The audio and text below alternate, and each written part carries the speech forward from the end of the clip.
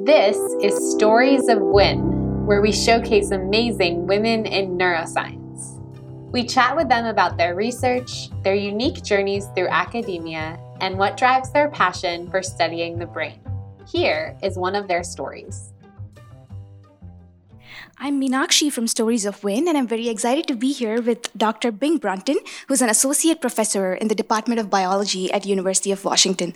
Thank you so much for letting me interview you, Bing.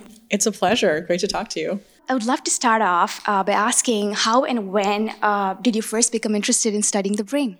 It's a great question. So I actually decided to become a neuroscientist because I really like math. When I was an undergraduate, I did a bunch of research in molecular biophysics, and I was studying microbiology, which is great. Like I thought I wanted to go to grad school and continue being essentially a structural molecular biology, biophysics type person, right?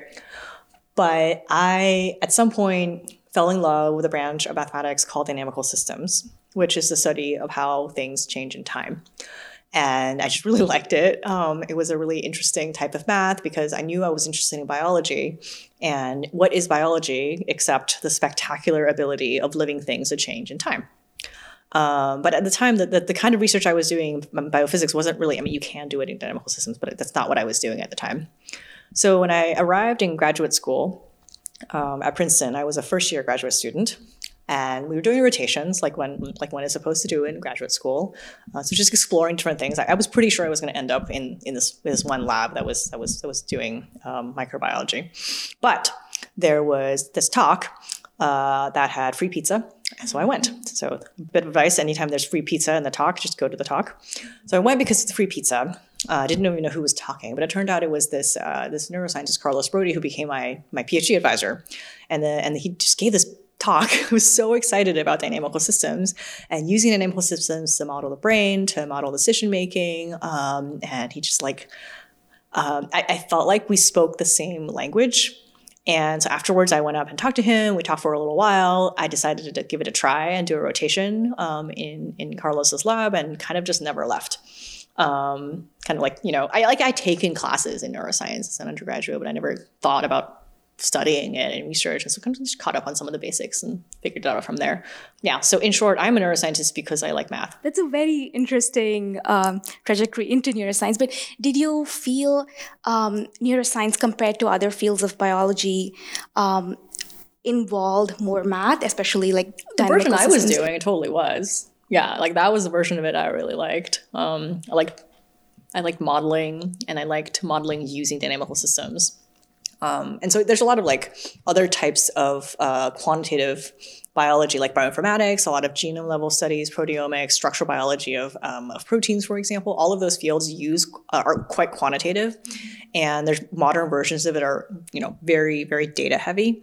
But the particular type of math I liked was very well suited for analyzing neural activity and population activity and large populations of brain and behavior, of the kind of recordings that we can do now.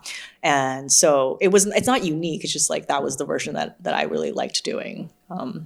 So of course the brain is cool, right? Like no one can dispute that the brain is cool, but I didn't get into it because I liked the brain. I got into it because the people I met doing brain science were using the kind of math that I wanted to use. That's amazing. And could you tell us a little bit more about what topics you focused on during your PhD? Yeah, so my PhD with Carlos was focused on decision making under uncertainty. So how it is that you make decisions when the evidence that you are using to make those decisions is not perfect, but is noisy or uncertain. Were there certain highlights during your PhD that made you decide you wanted to go down the road of academia? And did you have an idea what you wanted to do after? Yeah, no, not really. I'm happy to share these stories, but in part because I feel like I've been just extraordinarily fortunate in my trajectory. I take no credit. I did not have a plan. So I don't recommend you doing what I do. I'm just sharing with you what happened with me. It's just kind of a series of things that happened. I'm super happy where I am, and I feel very, very fortunate and privileged to be doing what I'm doing now. But it really was a series of things that just happened. And I think I was very lucky at several stages of just being in the right place at the right time, and having just coincidentally met the right people who led me here. So I don't think it's not like it's not like I can't imagine myself doing anything else. I know that the multiverse movies are very, very trendy now. There are lots of different versions of multiverse movies. And so I guess using that analogy, I think there's a very, very close by multiverse versions of me that are doing something really different that are not what I'm doing here. It could have easily gone a different way. And I think I would have been, there's a lot of other things I can imagine myself having been pretty happy doing, even if I'm also very happy doing what I'm doing now. And going back to the topic of the decision making, could you explain, in a simple way, how you use like dynamical systems or other quantitative tools to study how the brain does decision making? Yeah, so we have models. We built for my PhD. We built a series of behavioral paradigms that I deployed to train a bunch of rats, and then eventually also got some human subjects to test their ability to do decision making under uncertainty. And so we built some mathematical models of them. And the bulk of my actual work during my PhD ended up coding up simulations that implemented these models and figuring out which one of these models is most consistent with the evidence of the behavioral results from the humans and the rats. So that was mostly what I actually ended up doing. And those models were dynamical systems models. So ended up having to do lots of simulations. That's really cool. And could you see how it like close the loop in terms of helping you design better experiments to understand decision making in the brain? Yeah, so it posed a bunch of hypotheses, right? I think in my mind, that is one of the ways that we use modeling in neuroscience, and of course that's the piece of it that I now focus on. So I feel like sometimes I need to articulate to myself as well as others the role of modeling. The role of modeling, in my mind, is not to just write an equation that recapitulates biological observations. In fact, I think the role of modeling is often to ignore biological observations strategically, because we can't model every single detail that we know to be true. We can't model like every single biophysical detail or every ion channel, or sometimes even we can't even model every neuron, right? Nor do we actually want to. It's this exercise of strategically ignoring biological observations until we have the simplest version of something that actually teaches us something. So that, what does it mean to understand, right? Like, you can't see me, but I'm doing like quotation marks with my arms right now. Like, what does it mean to understand what the brain does at a certain level? And that understanding is not necessarily at the level of molecular or cellular detail that we can actually measure. Right. And so in my mind, the role of modeling in this case is to test ideas that sometimes are experimentally difficult or impossible to test. We can do it in models. And then the other role of modeling is to synthesize experiments that perhaps are at different scales of description or cannot be performed simultaneously. Right, so for example, you have one behavior, and then maybe like in one experiment, you can do a pharmacological manipulation. Another one, you can do like calcium imaging. And the third one, you can do some kind of high throughput genomic screen of some kind or whatever, right? And they're fundamentally asking the same question, but they're very different experiments with their own conclusions. And so you might want to build one model that is able to synthesize all of those different observations and then put them into a common framework so we can kind of tie them together and understand how the results make sense in the context of each other, right? So that's sort of what I feel like my job usually is now in being the computational modeling person in these collaborations, is figuring out, okay, what are all the observations we have? What are experiments that we can do? What are experiments that we wish we could do, but we can't do because they're too expensive or too time consuming? And what can we model that is the simplest version of something that's actually interesting? And so that involves a lot of talking to our collaborators, because I really like understanding all the experimental details so that I understand the limitations of the experiments. I don't like proposing experiments that are impossible. I kind of understand, like, okay, what are the pain points? What are the bottlenecks? What takes forever, right? Like, let's propose experiments that are doable, so papers can be written, and the PhDs can be handed and graduated. People can move on and get other jobs, right? Like, this is a part of our role, not only as scientists who study things about nature, but as community members, as mentors, as peers of each other, to support each other to move on to whatever it is that we want to do next, right? And so it's a very practical consideration, building models and to serve not only answering those scientific questions, but also making it possible to accelerate science so that we're not just exhaustively trying every single thing, right? Maybe guiding that process a little bit so that we can test the most plausible hypotheses or the most likely hypotheses instead of just all of the ones we can possibly test. talking about moving on to the next thing in your career, how was your transition to your postdoc, and what were your interests, and how did you choose what you wanted to work on next? That's a great question. Another example of I'm happy to share with anyone who asks, including all of you listening, what I did, but this is not a very deliberate process. I know I have a lot of friends and colleagues who are significantly more deliberate in how they did this, and I think you should hear what they did, but I'll tell you what I did. When I graduated with my PhD, I was pregnant with our second kid. So I had our son was born when I was like a third year graduate student. And then I was pregnant with our daughter when I defended. And then we took the summer off, kind of just like did a road trip. It was really fun. Drove around with our kid, our dog, and me with another one on the way. When I arrived for my postdoc, I had all along been really interested in doing a combination of theory experiments, which is what I did for my PhD. Right. And I was pretty good at both of them, and I really liked doing both of them. But I showed up, and my postdoc advisor knew, like he knew I was pregnant. But I show up, and I was 7 months pregnant. And he looked at me up and down. And Tom is like just a fantastic human being, right?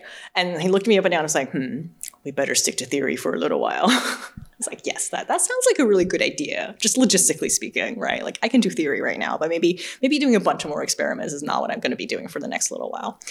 But then we started doing more and more theory, and things just kind of took off. And I did more and more math and just really liked it. Wrote a couple of math papers, and then got collaborators who were so generous as to share their experiments with me. And that also— Could you just tell for listeners where you did your postdoc and who you did it with? So I went to the University of Washington in Seattle, and I was co-advised by Tom Daniel, who is known for doing insect flight biomechanics, and he also does some muscle biophysics, and Nathan Kutz in applied math. And you mentioned a little bit about like how life in parallel happens with science, and so leading up to like this part in your career, did you feel there were challenges because of your identity, and also like given the number of women who generally are in math and more quantitative fields, or were there other challenges, and how did you overcome them? There were challenges. My approach to a lot of the challenges has been, again, like not particularly deliberate. I think it probably benefited me at many different points in my career that I was pretty oblivious to a lot of things. In retrospect, I noticed things were like, oh, maybe that was a little weird, but maybe that shouldn't have happened. But at the time I was like, okay, well, moving on, right? Like I'm very practical and forward looking. And so I'm constantly, instead of dwelling on what happened, thinking about what can happen next. The other thing I really benefited from was I've been very fortunate to have had the pleasure of working with a variety of different mentors who were I think I just got really lucky. They were all really, really great people and great mentors, in addition to being excellent scientists. So for example, my PhD advisor, Carlos, I definitely was not as productive for a while after I had a child. And he was just very understanding and supportive. And like, I never felt like he treated me any less. He treated me differently, but not any less after I had kids, and he just kind of worked around it. Same thing with all of my postdoc mentors, right? It was just like, okay, well, all right, thanks for telling us. Like, we'll work with it. Like that was always their strategy, and approach to the idea that me as well as them and all scientists, we're people too, and we have things that happen in our lives that are associated with being human and being alive and having families and friends and things that happen that are not our science. And so sort of embrace, and I try to do that myself now, very much following their example as a mentor. I feel like I try to treat everyone I work with, my students and postdocs and collaborators, all of them as people, and just think, okay, like let's get to know each other as people also. If we're going to be spending all this time together, we might as well get to know each other, right? And I want the people in my lab especially to feel comfortable, if they want to, share with me things that are going on in their lives that are not their science. Because I recognize that, just like when I was having kids and couldn't do experiments for a while, that those things are relevant, right? And if we just don't talk about it, then what may appear like, oh, how like this person isn't, well, how come they haven't gotten their research done, right? It's more like, you're maybe you have a family member who's sick, maybe you there's some reason, very good reason that you are not as focused on research as you would like to be right now. And then that's okay. And then we can work with that. I very much benefited from my mentors doing that for me. You started your own lab in 2014. And so how have your research interest, your lab's interest, how has it evolved? And what are your lab's current interests like over the last 10 years? Oh my gosh. A lot of different things, I think I sometimes tell my lab that I have, this is terrible. It's not a great characteristic. I have shiny object syndrome.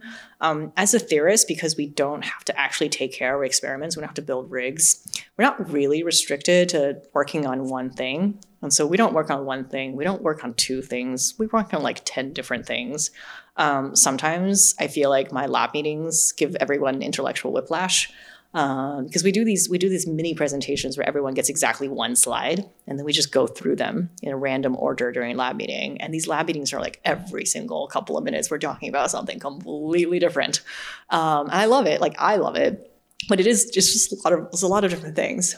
And the different topics, they come from, sometimes it's just a collaborator, and then we start talking. It's an idea that gets stuck in my head. Sometimes it's a student or a postdoc who come to me and say, I have this data set, but my experimental mentor is not as quantitative as as quantitative to advise me on the analysis I want to do. Will you co-advise me? So I do that a lot as well.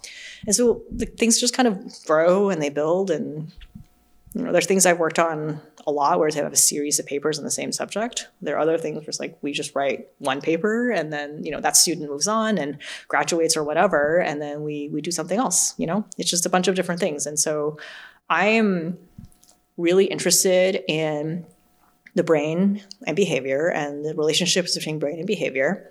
And I particularly like it if that exploration involves mathematical models.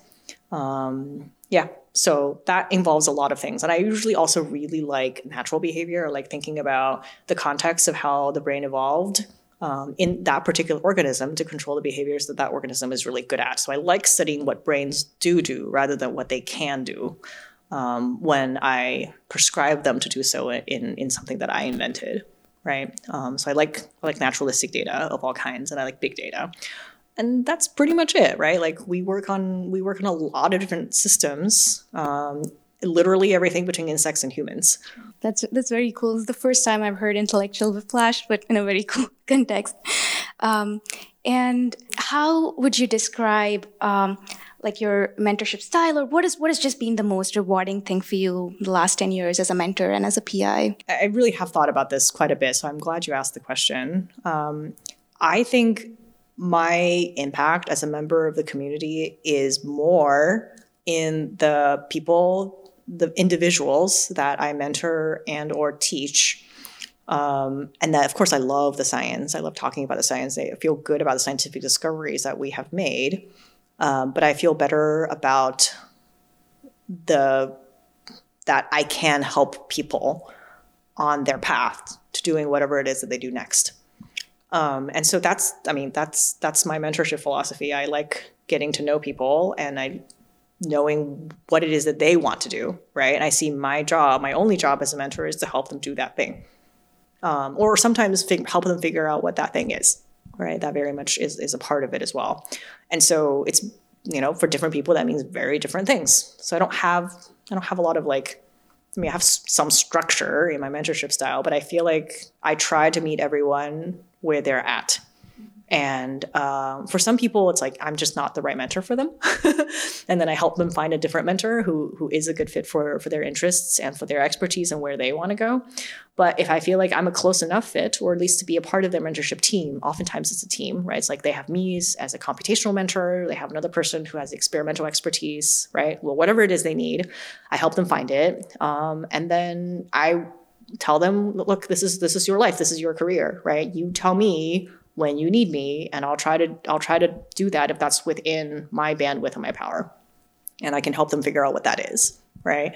And so a lot of the times, it's not necessarily that I'm helping them solve a problem. I see my role as a mentor and as a facilitator, right? I don't sometimes I would rather that I would help them think about a problem to figure out how they would solve it rather than necessarily solving it.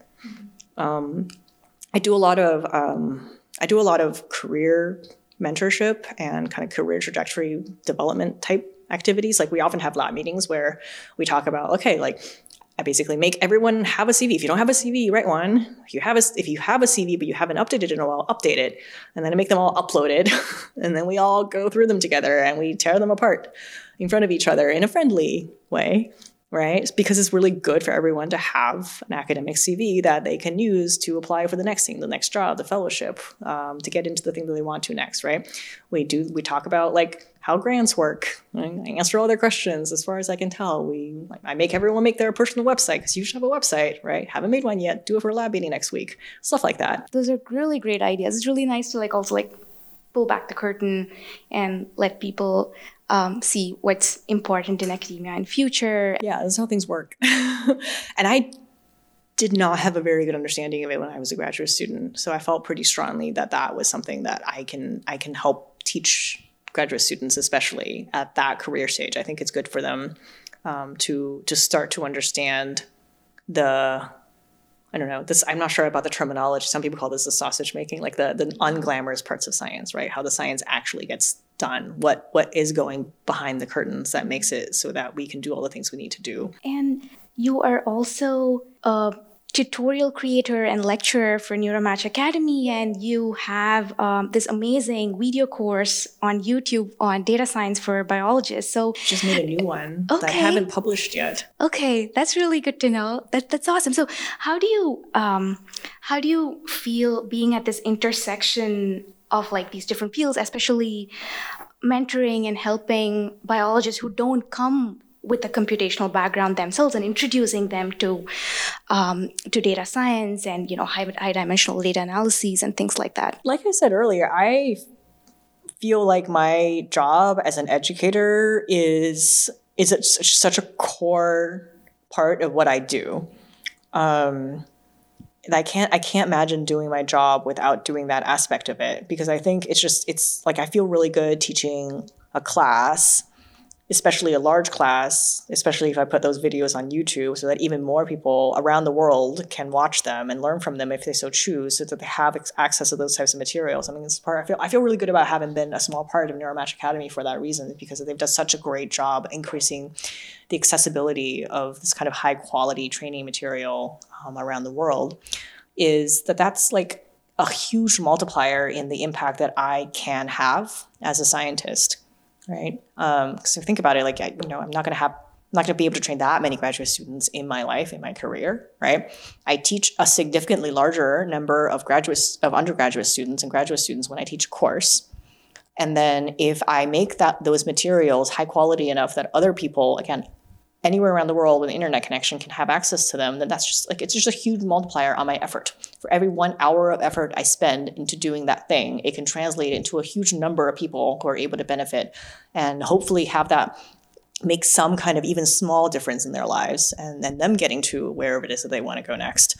And so it's the process is, honestly, it's very time consuming. It's somewhat painful at times. And sometimes you feel like you're kind of yelling into an empty chasm because you don't get that feedback on these online courses. You don't have students nodding at you. You don't get the satisfaction of knowing you definitely helped someone. But I think if it's done really well, it's one of the biggest things that we can do as a community to impact the future of not only science, but our society. I feel really strongly that these computational skills in data science, how to deal with data, it's like our modern version of computer skills, right? So a few decades ago, when modern computers were coming online and personal computers were not yet a thing, some people were like, "Oh, I don't need to learn how to use the computer. Very few people will know how to use a computer. They can work with the computers. I'm going to keep doing my job the same way that I've been doing it." Well, they were wrong, right? In fact, computers are a basic foundational skill in doing almost anything in our society. And so everyone has to have basic computer literacy now. And so they teach it earlier on, right? Like now the students in elementary school are routinely taught how to use a computer because you can't not know how to use a computer. I feel the same way about computational science at this point. that like these basic data fluency skills are some things that even if you do not become a computer scientist later, or you do not become a data scientist later, just knowing the basics of how to talk about it is going to be involved in every aspect of science and society, right? Like I have students that I teach data science to. I'm telling them, look, like I know you're not going to do research later. Like you're going to med school, maybe you'll become a small business owner, right? Like you're going to become a physician's assistant, whatever it is you want to do, right? You are probably going to get into a circumstance where you have to work with somebody who does code, and you need to be able to talk to them so that you know what they're doing and you can ask them what you want, right? Maybe you're going to be managing somebody who's a data scientist. You need to be able to work on this member of team where somebody else is a data scientist. This is just a part of how our world is headed. Same thing in science, obviously, right? Like even if you're not the one doing the fancy version of the coding, you need to be able to talk to somebody who can so that you know what they're doing and you can ask for what you need to analyze your data that you just collected.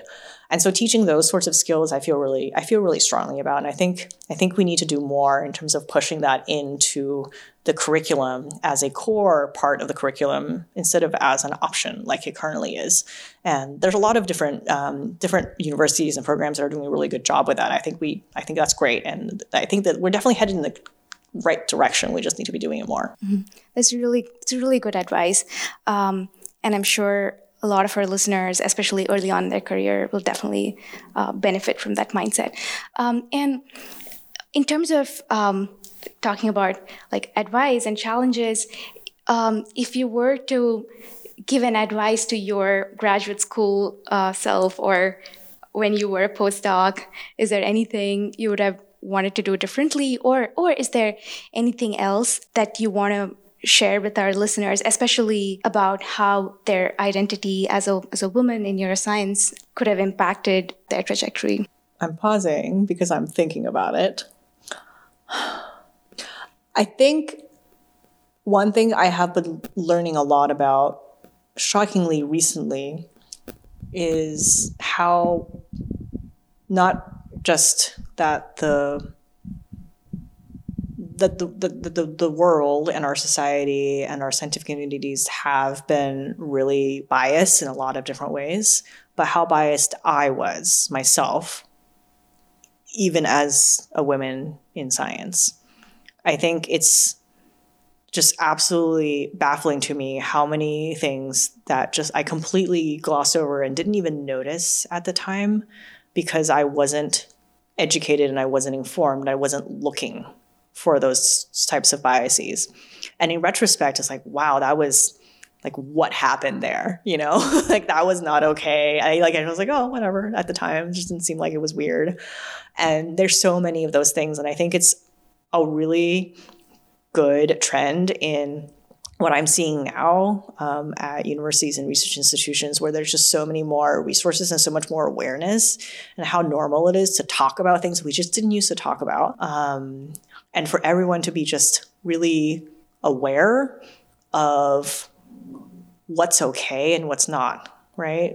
Because I think if you've never experienced, I'm going to take just a silly extreme example. If you've never had a mentor who actually, that sounds silly. If you never had a mentor who actually cared about you, you might think it's normal for you to just never talk to your mentor and for them to never answer your emails and like, oh, this is okay. I'm really independent, right? Like no, this is not okay. Like they're not supposed to treat you like that, right? Like you deserve better. Everyone does. And so it's easy to just feel like that this is okay. And like, you know, you feel tough. You're like, oh, I can deal with it. You know, like I'm okay. I can tough it through. I can be independent. I'll figure it out myself, even though I have no one to go to and I'm feeling lonely and no one's giving me any advice. Like, that's not okay, right?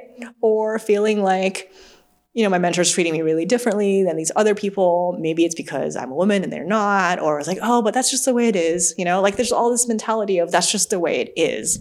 And I, among everyone else, kind of just accepted it. It's like, this is just the way it is, right? And I'm just going to deal with it. And I feel like I did that. I think everyone did that more. And I'm glad that we don't do that anymore nearly as much, that we're being a lot more aware of, like, we have to be kind to each other. We have to try to be good human beings. And then there are in fact, ways of doing that.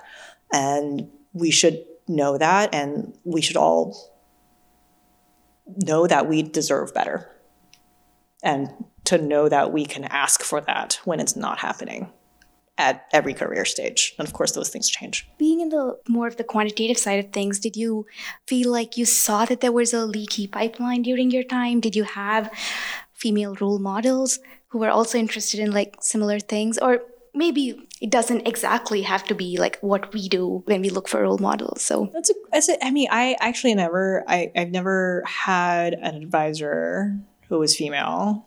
And like I said, I've just been really lucky in that I've always worked with people that I've worked really well with, and I felt like we're kind people and good mentors. But I didn't have any female mentors, especially in computational specialties, because there just weren't as many of us, right? It's really great that there are more and more of us every year now, and I'm really happy to see that. But it's just kind of a numbers game, right? And I do kind of feel like there are points I did feel like, I don't really have a role model, right? And it did feel a little weird at the time to not feel like there weren't any one particular person or even several people where I can look at them and say, okay, look, she's doing it right. I want to be like her when I'm older and more established.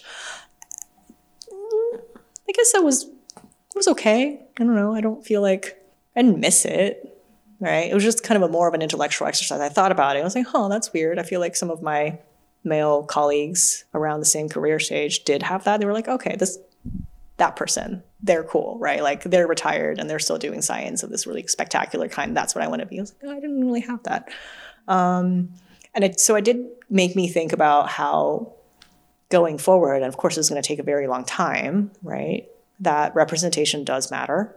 And then just because I decided to do this without having seen an explicit version of like somebody I can picture myself being, like that I did it anyway, doesn't mean that that's what everyone is supposed to do, right? That shouldn't be the case. I think people should be able to see themselves, or at least different aspects of themselves in their mentors and in other people who are in the community. And I think again, like I'm optimistic that we're working towards that, and that at least the change is in the right direction.